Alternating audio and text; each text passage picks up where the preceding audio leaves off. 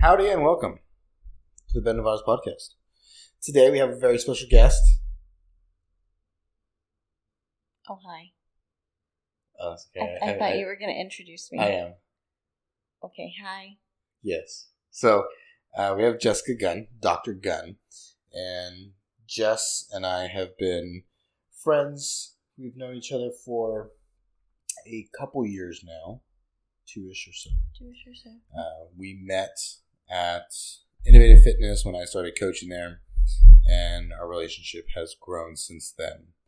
So she is visiting town this week. We just got back from Costa Rica, oodles of fun, and she came back to College Station from Las Vegas, and I thought she'd be a pretty awesome guest for loads of reasons. But hi, thank you, and welcome, Dr. Jessica Gunn. Hi, it's good to be here. So, I want to start by creating a foundation so people know who you are, where you come from, and all those things. So, from the very, very start, where are you from? Born and raised in Austin, Texas. Was there until I graduated high school. From high school, I moved to Bryan College Station to go to A&M for undergrad. I've always wanted to be a veterinarian, so that's been the goal, was to get into the vet school at Texas A&M, because at the time it was the only vet school in the entire state of Texas. So I wanted to be here to try and establish that and get in and all that jazz. So since August of 2008 until May of 2021, I pretty much have lived in Bryan or College Station. 1 year I did live in Fort Worth. That was between my master's program and when I got into vet school. But I did an undergrad in biology, master's, non-thesis BIMS, which is the biomedical sciences program A&M has, and then finally veterinary medicine. Very fun. Oh yeah, so much schooling. It's ridiculous. It's crazy how much school that you've done. You've been in school for forever. I mean, almost pretty much your entire life. It has been in literally my whole life, except for a couple years. At the very beginning. Well, you're not really a person. Yeah, sure, but I mean, between the degrees. True, I guess trying to work. What were you doing between the degrees? Just working. It's always been in the veterinary field as a veterinary assistant, because I never got a tech license, so you're not allowed to call yourself a veterinary technician without that. So you're an assistant. Is there any difference in what you do? Yes, legally, assistants can't do certain things, whereas technicians are allowed, and it is a little bit state different. So every state has a little bit difference of regulations for what they're allowed to do. I guess it's probably similar to an RN versus a whatever. RN versus CRNA? Sure. Right. And I would imagine maybe state differences are in things there too. Yeah, there are. So we shot through your entire career pretty quickly, but there's a lot of things all in there, right? And so I think what the most impressive thing to me is that you found something that you were passionate about so early on and stuck with it for so long until you got to the end of it. And I think that kind of discipline is not something that is very common. I think a lot of people end up figuring out that their goals are going to take more work than they initially thought. But you stuck in there the entire time. And you got not approved the first couple times of applying. And even then, I think a lot of people would be like, oh, you know what? On to the next thing. For whatever reason, because you're stubborn, that's why. You continued on. And it's so freaking cool. So at what age did you realize that, man, dogs and cats are cool? I don't have a particular age that comes to mind. I mean, from what my parents told me, oh, you've always wanted to do that. Like, I remember my mom even saying, you know, most kids are like, yeah, I want to be a ballerina, or I want to be an astronaut, or, you know, whatever. And I have always been like, I want to be a veterinarian, which is really funny because I don't know where I got that idea from. I'm sure someone was like, oh, you like animals, you probably want to be a veterinarian, which I probably had no idea what that meant. But if it meant I got to play with animals, then that sounds amazing. And so in high school, so when you started applying to colleges, was that still the goal? Oh, yeah, for sure. Like, 100%. I knew I wanted to go to A&M because, like I said, they only vet school in Texas. So, from day one, freshman year, I was like, the goal is get good grades to get into A&M. Took as many AP classes, sure, like the advanced placement classes, for those that may not be familiar with the system, and try and do as well as I could grade-wise, and then also, because of the AP classes, try and test out as many credits as possible to ultimately keep my loans down as much as possible. Yeah, loans aren't fun. No, they're not the best part of education. You've done a really good job of keeping up with your loans. I mean, you've done better than I think most people that I know. Sure. I mean, I think part of that is my mom's an accountant, so that's always been driven into me. Like, be good with your money. Don't be stupid. Have a savings account. Have a checking account. Don't spend more than you make. Which, I mean, is that's almost impossible if you're a student, so don't feel bad if you're like, well, I have to take loan. Because your job is to go to school. I mean, I worked while I was in school, but not everybody can do that. And I will say my grades suffered. My first semester in college, I didn't have a job. And that was when I had the best GPA. I had like a 4.98 that first semester.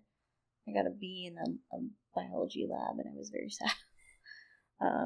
Yeah, but that's because, like, I took school as a job, and I think that's partially, like, my high school was pretty rigorous, so I had already had a very good study habit ingrained. Like, I would not let myself go do something fun until my homework's done. I mean, I would still give myself breaks, of course, but, like, oh, I can't go play volleyball with my dorm mates until I'm done with my homework, or I've at least studied 2-3 hours for that exam for next week or whatever. How do you put that inside of your brain to not? Because in college, I mean, as soon as I had an opportunity to go, most people go crazy. Do something else. Yeah. I was like, oh, why am I going to study? Obviously, yeah. Why would I? So how do you have what is it inside your brain that tells you? I think it's just my self-discipline. Like I said, for me in high school, I had to have that because we were always... What high school did you go to? Westwood. It's like on the Austin Cedar Park border. It's still a public school, but at the time it was in the top 100 in the U.S. public school-wise, like, ranking. So I don't know if they're still there. They're probably, if not, pretty close. So I have a lot of homework. I would do homework pretty much from the time that I got home until dinner, and sometimes after dinner I'd be studying until I would go to bed. Did you do any extracurriculars while you were in high school? No, not really. I didn't do any sports. I was in choir for, like, I think my freshman and sophomore year of high school, maybe. But it just wasn't. I really didn't enjoy it. Like, it wasn't something I wanted to continue, so I didn't. You have a really good voice. I mean, you sing pretty well. Just here in, like, at the house, you know, you sing really well, but just wasn't for you. Wasn't your thing. Yeah, I learned in middle school how to read music, you know, like to do solfege and be able to read for your choir music. And then my freshman year of high school, the music teacher we had confused me so bad with something that I was like, I don't know how to read music anymore. Oh my God. Which, I mean, I was in choir UIL in middle school, and one of the things you have to do is you have to actually, they give you a sheet of music you've never seen before, and you as a part of the choir group are supposed to do the solfege, which is like do, re, mi, fa, sol, la, ti, do, right? And so you're supposed to do that on note, on cue, like key. 1, 2, 3, go, and you as a unit, part of your choir you all have to participate and like do it right. So I obviously knew how to, and I don't know what that person did, but I was so lost, and so I think that really frustrated me a lot as well. So I was like, all right, clearly I'm done here. Me and that teacher don't think the same way. That is crazy what a teacher or a coach can do. They have so much power.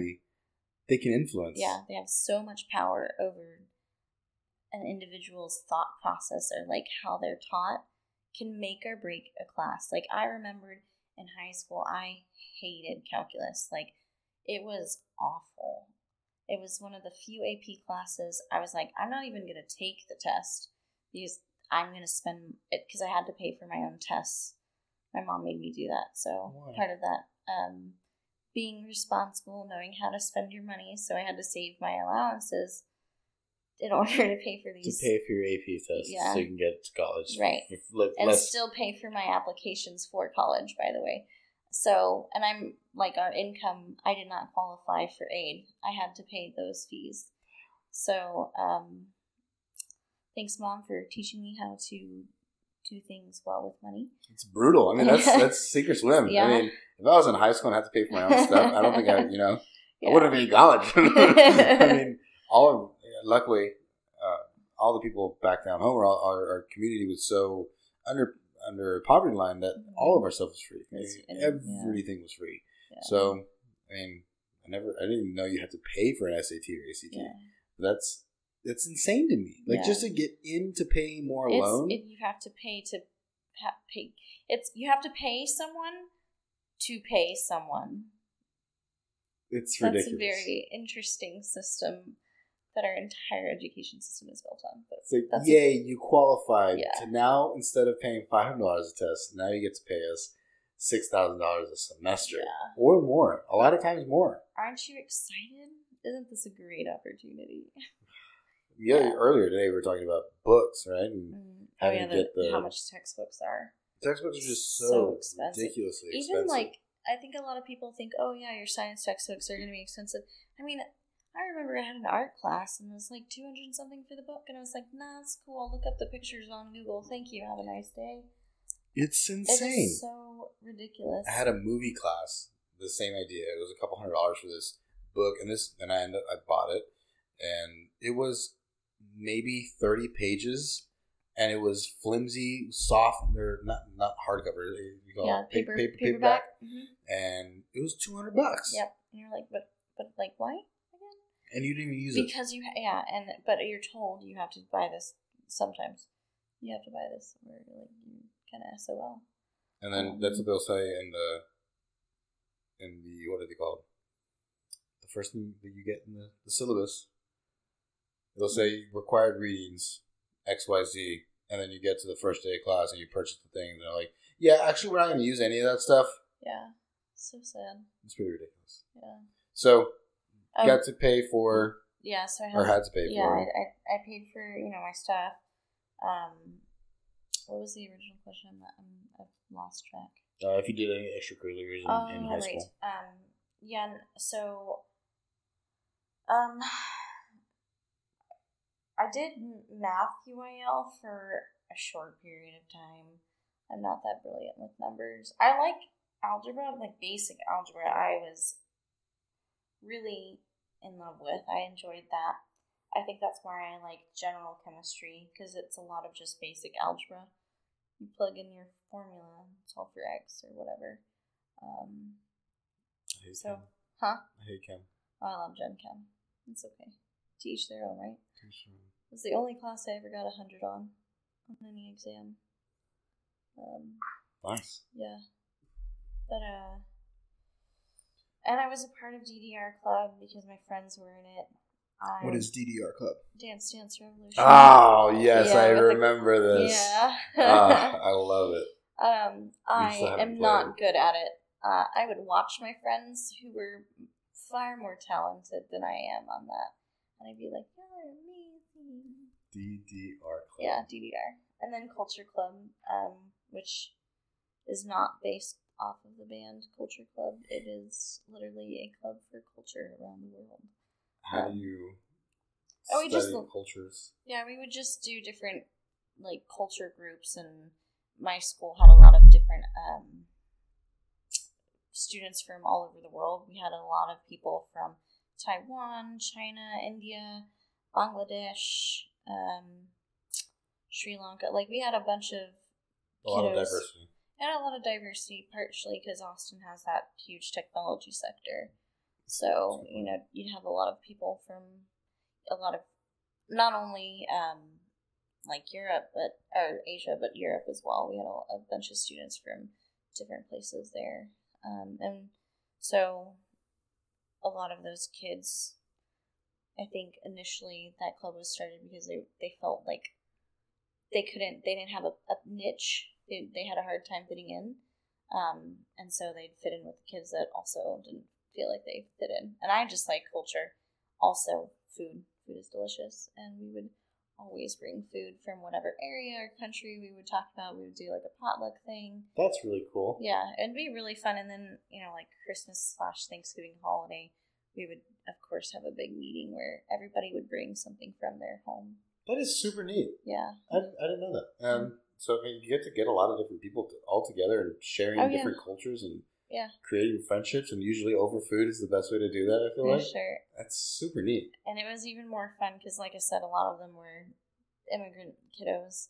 So we would, like, piece together different languages to try and communicate, you know, as one does. Did most of them not speak English? Most of them, English was their second language. A lot of the kids were in ESL, and that's how they meet, which is, if for those that aren't familiar with ESL, that's like a class for English as second language. So a lot of kids that come into American school systems that don't speak English primarily get placed in that class, and it serves as to teach English, proper English, like grammar techniques, just as if you were to take Spanish or French or something. And they also try and help the kids, like, figure out what their homework is from science class, because they may not really understand the instructions. So a lot of our members were part of that. So we go through high school and graduate, and come to College Station. Yeah. Did you have a rough time during undergrad at all? I mean, when you say rough, do you mean just like adjusting, or? I would say, yeah. I didn't necessarily have something specific one, but I think a good one would be definitely adjusting to a different culture. Yeah, sure. None of my parents are Aggies, which A&M is a cult. For sure. It's definitely a cult. So I didn't really know any of the tradition stuff. They have this thing called fish camp for your freshmen that go to, and they literally teach you like all the yells that are at football. They teach you about the different quote unquote traditions that they have, like bonfire, which they don't synchronize anymore, but whatever, you know. They teach you like the different culture that is A&M. Did you go? I went. Did you have fun? I had fun. I remember when my dad dropped me off, the camp counselors, they're like these people that apply and they get selected. Every single one of those people are like 10 out of 10 energy level, and they're so excited, and they're like covered in a bright color so you can find them easy. and they like to wear tutus. And my dad is like, what am I dropping you off to? Good luck. See you in a week. Love you. I hope you survive. But I mean, I didn't really have any issues. I didn't experience homesickness. I did have a car, so I had the option to drive home on the weekends, go grocery shopping as needed. I liked my dorm.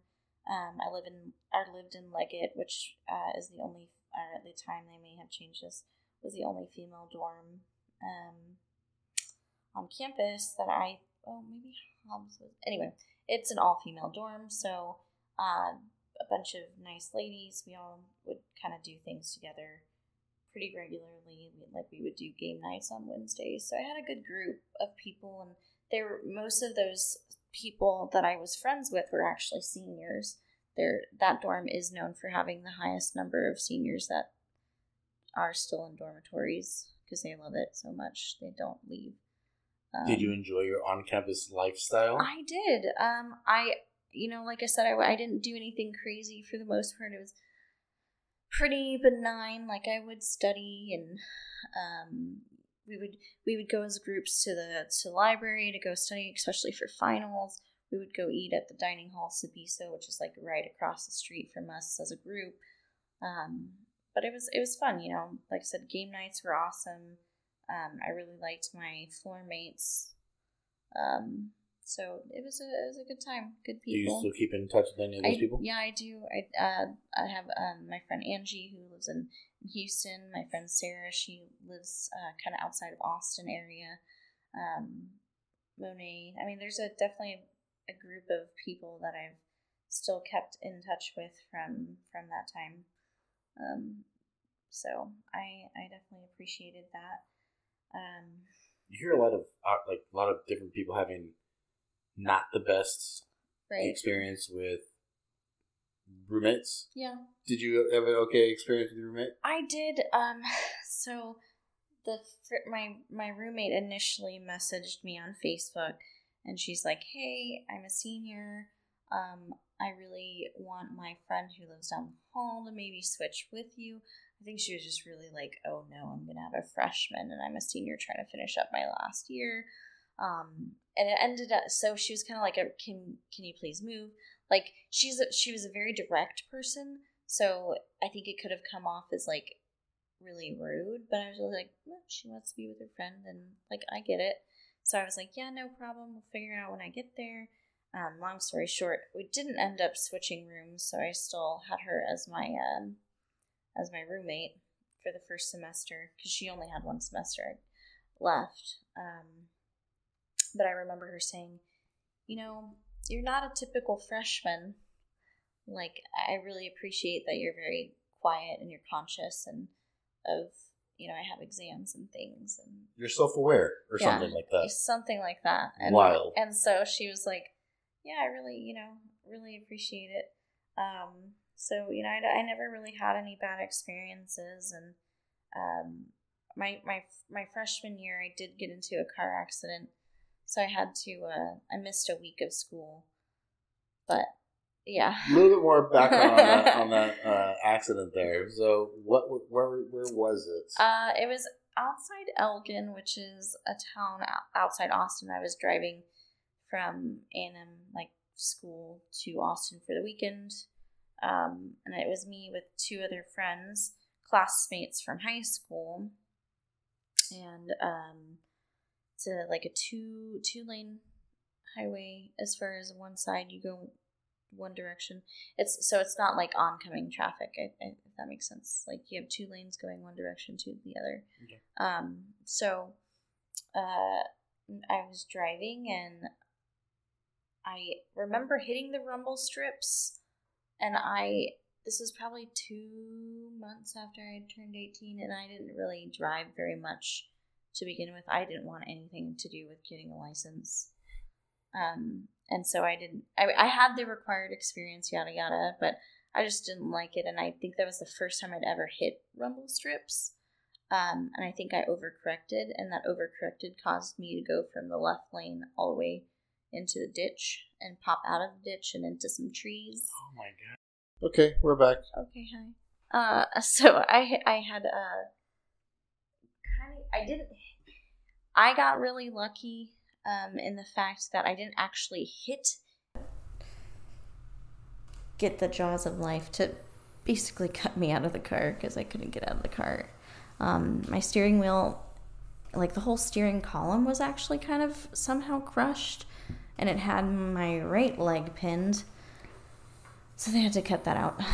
Not my leg. Your leg? Not my leg. No, just the steering column, so I could get out of the nice car and go on to the waiting helicopter. I was star-flighted to the hospital because they didn't know what all was damaged. And lucky for me, I didn't have any internal damage. My right quad has got a little dent in it from the steering wheel having me pinned for a little bit. And I have a scar under my chin area from some glass from the steering wheel, and that's pretty much it. Like, my jaw healed really well. I don't think I get any pain or anything from it. So overall, doing great. It's pretty insane to be a freshman in college going back home and just oopsies. A big oopsies. Yeah. I mean, that or like a wheel popped. I don't know if... Did you go unconscious? I was pretty aware pretty much the whole time. There's one part where I think when my face broke the steering wheel, and the vice versa. Because I remember, like, we turned, like, it was a hard turn too. It was like immediately from the road into the ditch. Like, it was no joke. And I was trying to hit the brakes. Like, I had my foot just pedal to the metal on the brake there, trying to get the car to stop. As I'm like, we're heading to trees. That's great. And then I don't remember, like, much right there. And then I remember, like, oh, well, I'm currently not dead. I turned to my right to the friend in the passenger seat. I was like, you okay? And he's like, yeah. Gets out of the car, and my other friend had been ejected from the car. I was like, go check on him because I can't get out. I'm stuck. Like, and he went and checked on him. And he's like, yeah, he's okay. He's like alive. And I was like, okay, we need to call somebody. A car had stopped that was behind us and stopped and came and helped us. But yeah, got the ambulance, and everybody made it. Everybody. That's super scary. Yeah, it was the whole time, though, I was so upset because I thought I lost a tooth. Priorities. Yeah, I know, right? The things you think about when you're in shock. Because, like I said, my jaw got broke in two spots. I had one closer to the mandible, which is like where the lower jaw connects to the skull. And then the other fracture was lower on, like, more my incisors spot, and so I could feel I was, a gap, and I was bleeding, and I was like, shoot, man, I lost a tooth. I'm gonna have to go get like a veneer or something, yada yada yada. It's okay, don't worry, everybody, I got all my teeth. It was just the jaw. It was fractured. They wired it shut. It healed great. I'm doing good. Lots of weight loss. Oh yeah, lost 20 pounds. So if you're looking for some really dramatic diet plans, people, just break your jaw or wire it shut. One of the two. I feel like I feel like I can assume your answer, but did it change the way you saw life at all? Was it like profound experience by any means? No, not for me. I've always been a pretty happy-go-lucky, make the best out of it kind of person, and yeah, everybody was like, wow, you're so positive about this, and I was like, yeah, dude, I didn't die. I could have been very dead if my car had been literally a foot to the left. I would have been head-on to a tree. Like, I wish I had pictures of that car because it was pretty gnarly. I wish you had pictures of that car too. I might be able to find it. Maybe you can put it online or something. That'd be kind of cool. Because it was on Facebook at one point. But I mean, the front end of that car was real messed up. Total, maybe. Yeah, for sure. 100%. Real gone. Bye-bye. Did your friends, like, flip out? Did they get air flighted as well, or they? I don't think. No, one of them definitely didn't. The other one, the ambulance came and picked him up. It's just because I was stuck in the car, and they, like I said, they just didn't know the extent of what could be wrong. You know, it's medical. You worst case scenario until proven otherwise. Did they ever ride in the car with you again? I think so, but I didn't have a car for probably a good couple months there. I bet. So I think they would have driven with me again. I didn't ask them that. Would you ever ride with me again? But no, I think overall it didn't really change me. I was just so glad that school gave me, they offered for me to withdraw for the semester if I needed, and they offered, I declined that, and they offered, well, you can take 2 weeks off if you need. And I was like, it's just my jaw. So took 1 week off. I had to wait 3 days before they could do surgery to wire my jaw shut because of the swelling, and my face was too bad for them to operate, I guess. And then they did the wiring thing. Went through a little bit of physical therapy. My quad ended up getting a calcified hematoma, so I had to get that worked on, but that resolved. And I didn't have a job, so all I did was school and my physical therapy, and life continued usual. On. Yeah, life as usual for me.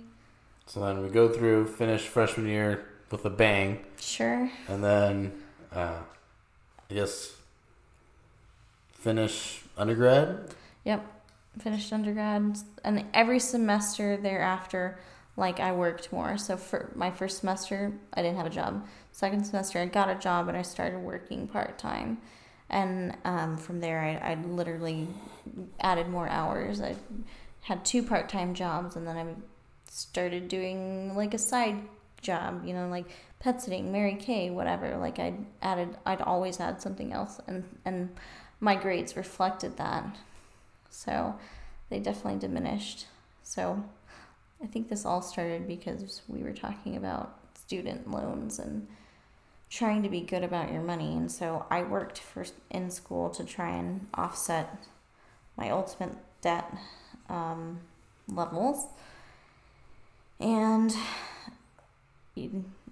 my grades suffered because of it, and it may have prolonged my acceptance into A&M, because that was their big thing is, wow, your grades are less than stellar. Did it really affect your grades that much? Yeah, God, I remember looking at the transcript. My last couple semesters on my undergrad were rough. I had a bunch of C's, I had a D. It was bad. It was really bad. And part of it was the biology degree. You of course have harder and harder classes each semester, and I hated some of these classes. Absolutely nothing about them was enjoyable. There was one that I just was, if I could have just quit, I would have. What class was that? It was some biology elective, and professor was not my favorite, to say the least. He made his grades for his exams, and all of these exams are their essays. His grading scale would be, he would give you the prompt days before, so you knew what you were going to write about, but he would base your grade off of the best essay he received.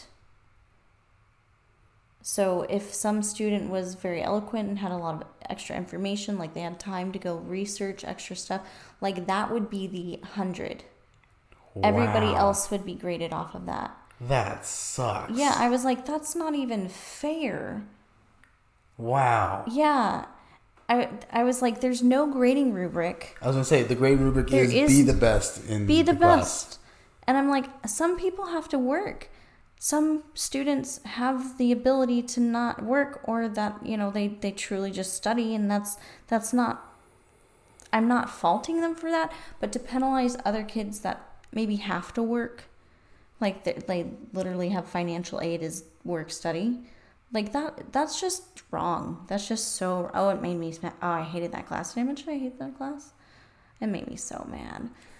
So that class, I think I made a C, and maybe I made a B, but regardless, like, if I could have given the university my 2 cents about that, I so would have. You could have. I don't know if they'd listened though. Yeah, they would care less. Yeah, they could. I'm just a little peon and a little cash cow for them. Yeah, you're a dollar, unfortunately.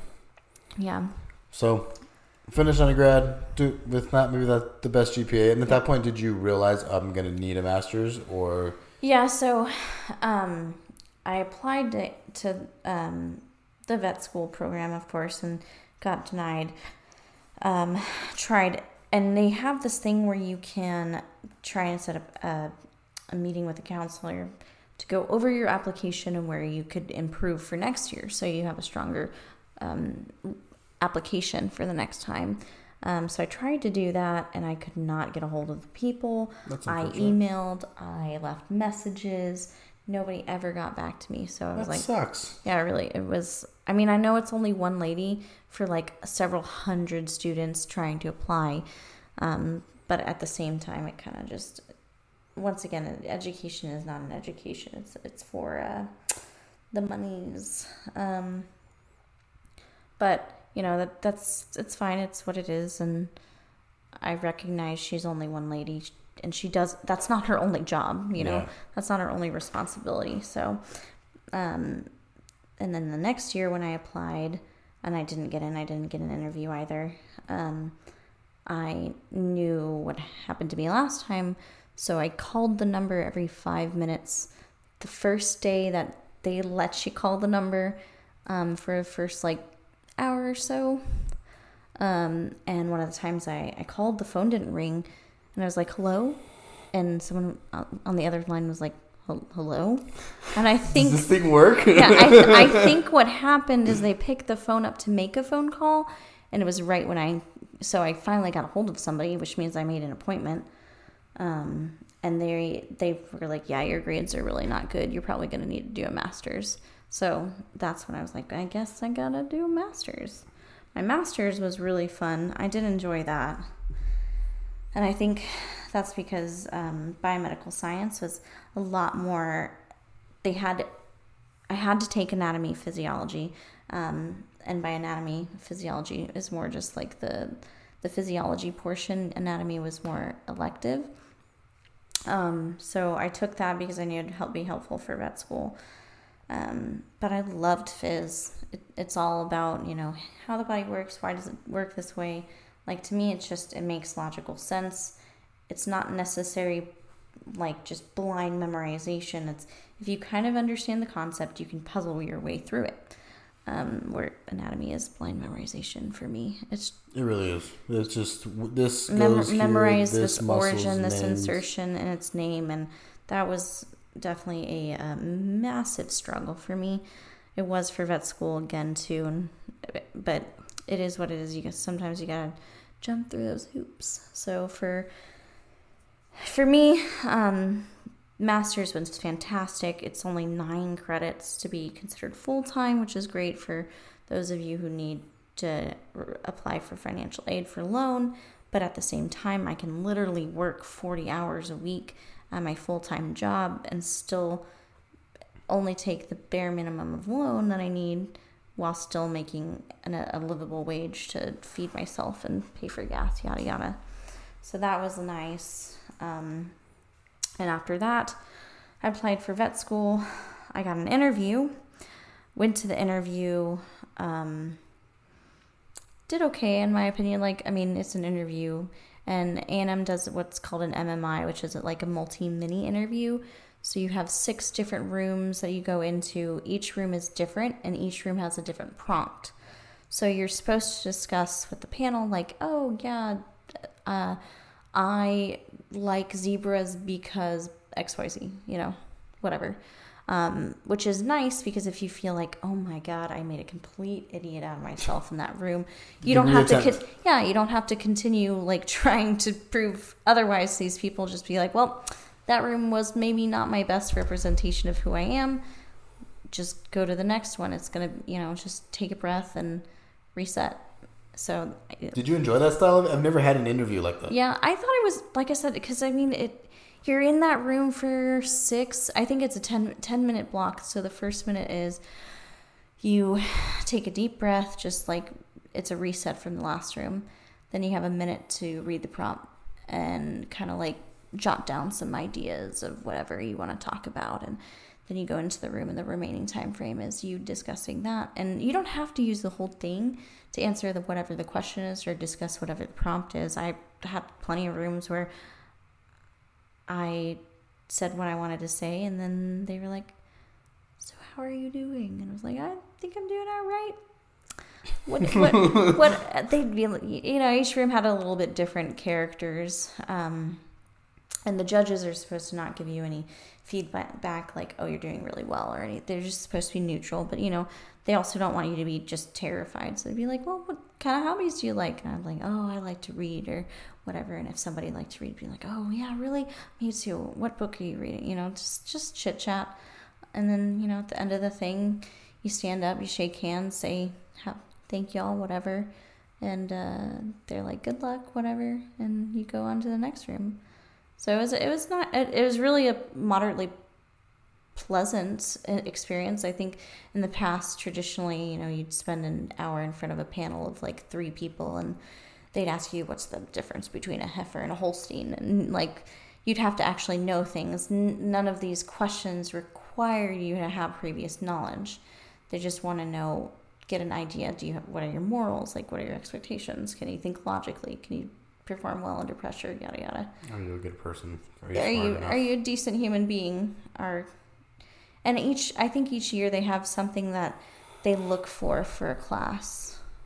Do you know what they were looking for at that time? Probably flexibility, because we were the first class for the new curriculum. So this is the time that you got accepted. No, that was the first one, but like my acceptance Yours class, was yeah, the flexibility. Exactly. So I ended up not getting in that time, but when I applied again, I rearranged some points, like experience in my application. So they have different, like, animal experience, leadership experience, etc. So I just kind of moved things around a little bit more to reflect that on my application, and I got an interview and I got in. I didn't even get waitlisted that time. So that was nice. I was so happy. Was it disheartening to not get it the second time? You mean the third time when I got an interview? Yeah, I was disheartened. And after that one, that's when I kind of was like, man, I'm already going to be kind of older when I graduate.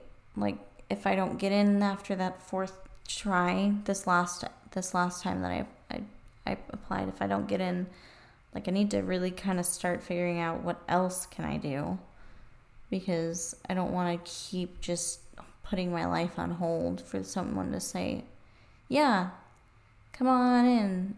And I really didn't want to have to pay out-of-state tuition, so I never did apply anywhere else, because that's some expensive stuff right there. It's not worth it.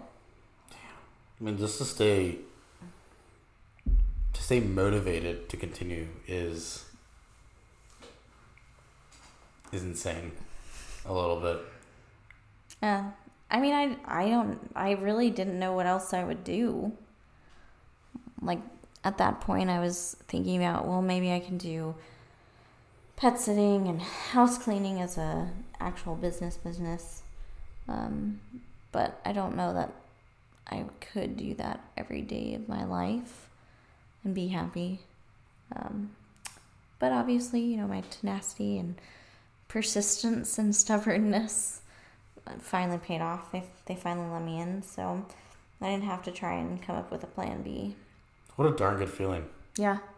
I knew it would be... To get that acceptance letter, like, holy shit. Shit. Finally. Finally. Yeah, I mean, I don't think I get excited like most people. It's kind of just like a, for me, when I get to a goal. I mean, you saw me when I passed the NAVLE, which is like your licensing exam. I was happy, but hooting and hollering, taking shots, yeah, partying. So I was just like, I was happy, I was smiling, and I felt so much relief more than anything. Just like, ugh, I made that hurdle. I remember those hurdles, jumped through that hurdle. And now I'm, working at a clinic as a doctor. And do I think I'm like the best doctor ever? Heck no. I've got a lot of room to grow, but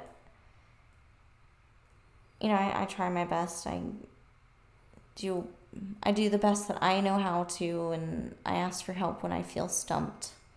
And what's really cool is all the ladies I work with, I think they're all very brilliant, and they've all been doing this for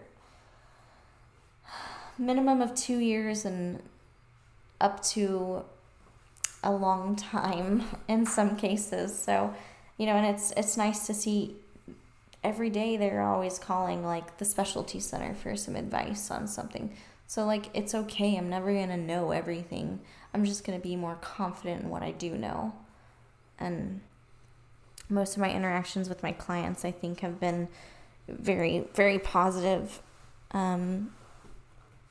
I do feel confident in what I know. And if I don't know, I'm like, yeah, I'm not really sure. Let me ask. Let me go look that up. Most of the time we still have a game plan in the interim while I find out whatever information it is I need. But yeah, it's been really fun. It's scary, in a way too, like, oh, I have to make the decisions now instead of someone just telling me what to do. But that's life. You're always going to be growing. As they say, change is the only constant. So change is the only constant.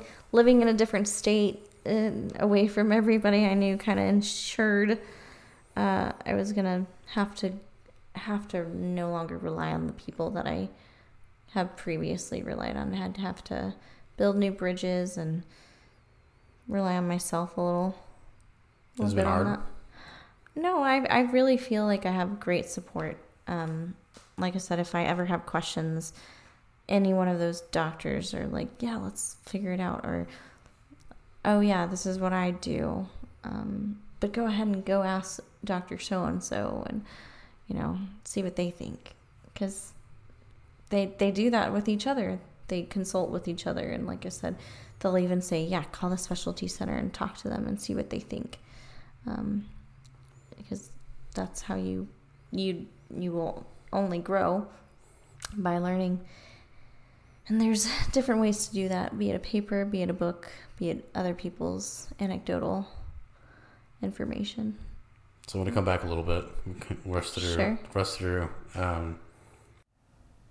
So unfortunately, we had some difficulties here with technology, and it didn't end up completing the recording. So hopefully we'll have Jessica on again soon. Just want to thank you guys for tuning in, and hopefully we'll get Jessica on again soon. Again, I apologize for the recording not completing all the way through, but I am very grateful for everyone who tuned in. Thanks, and have a great one.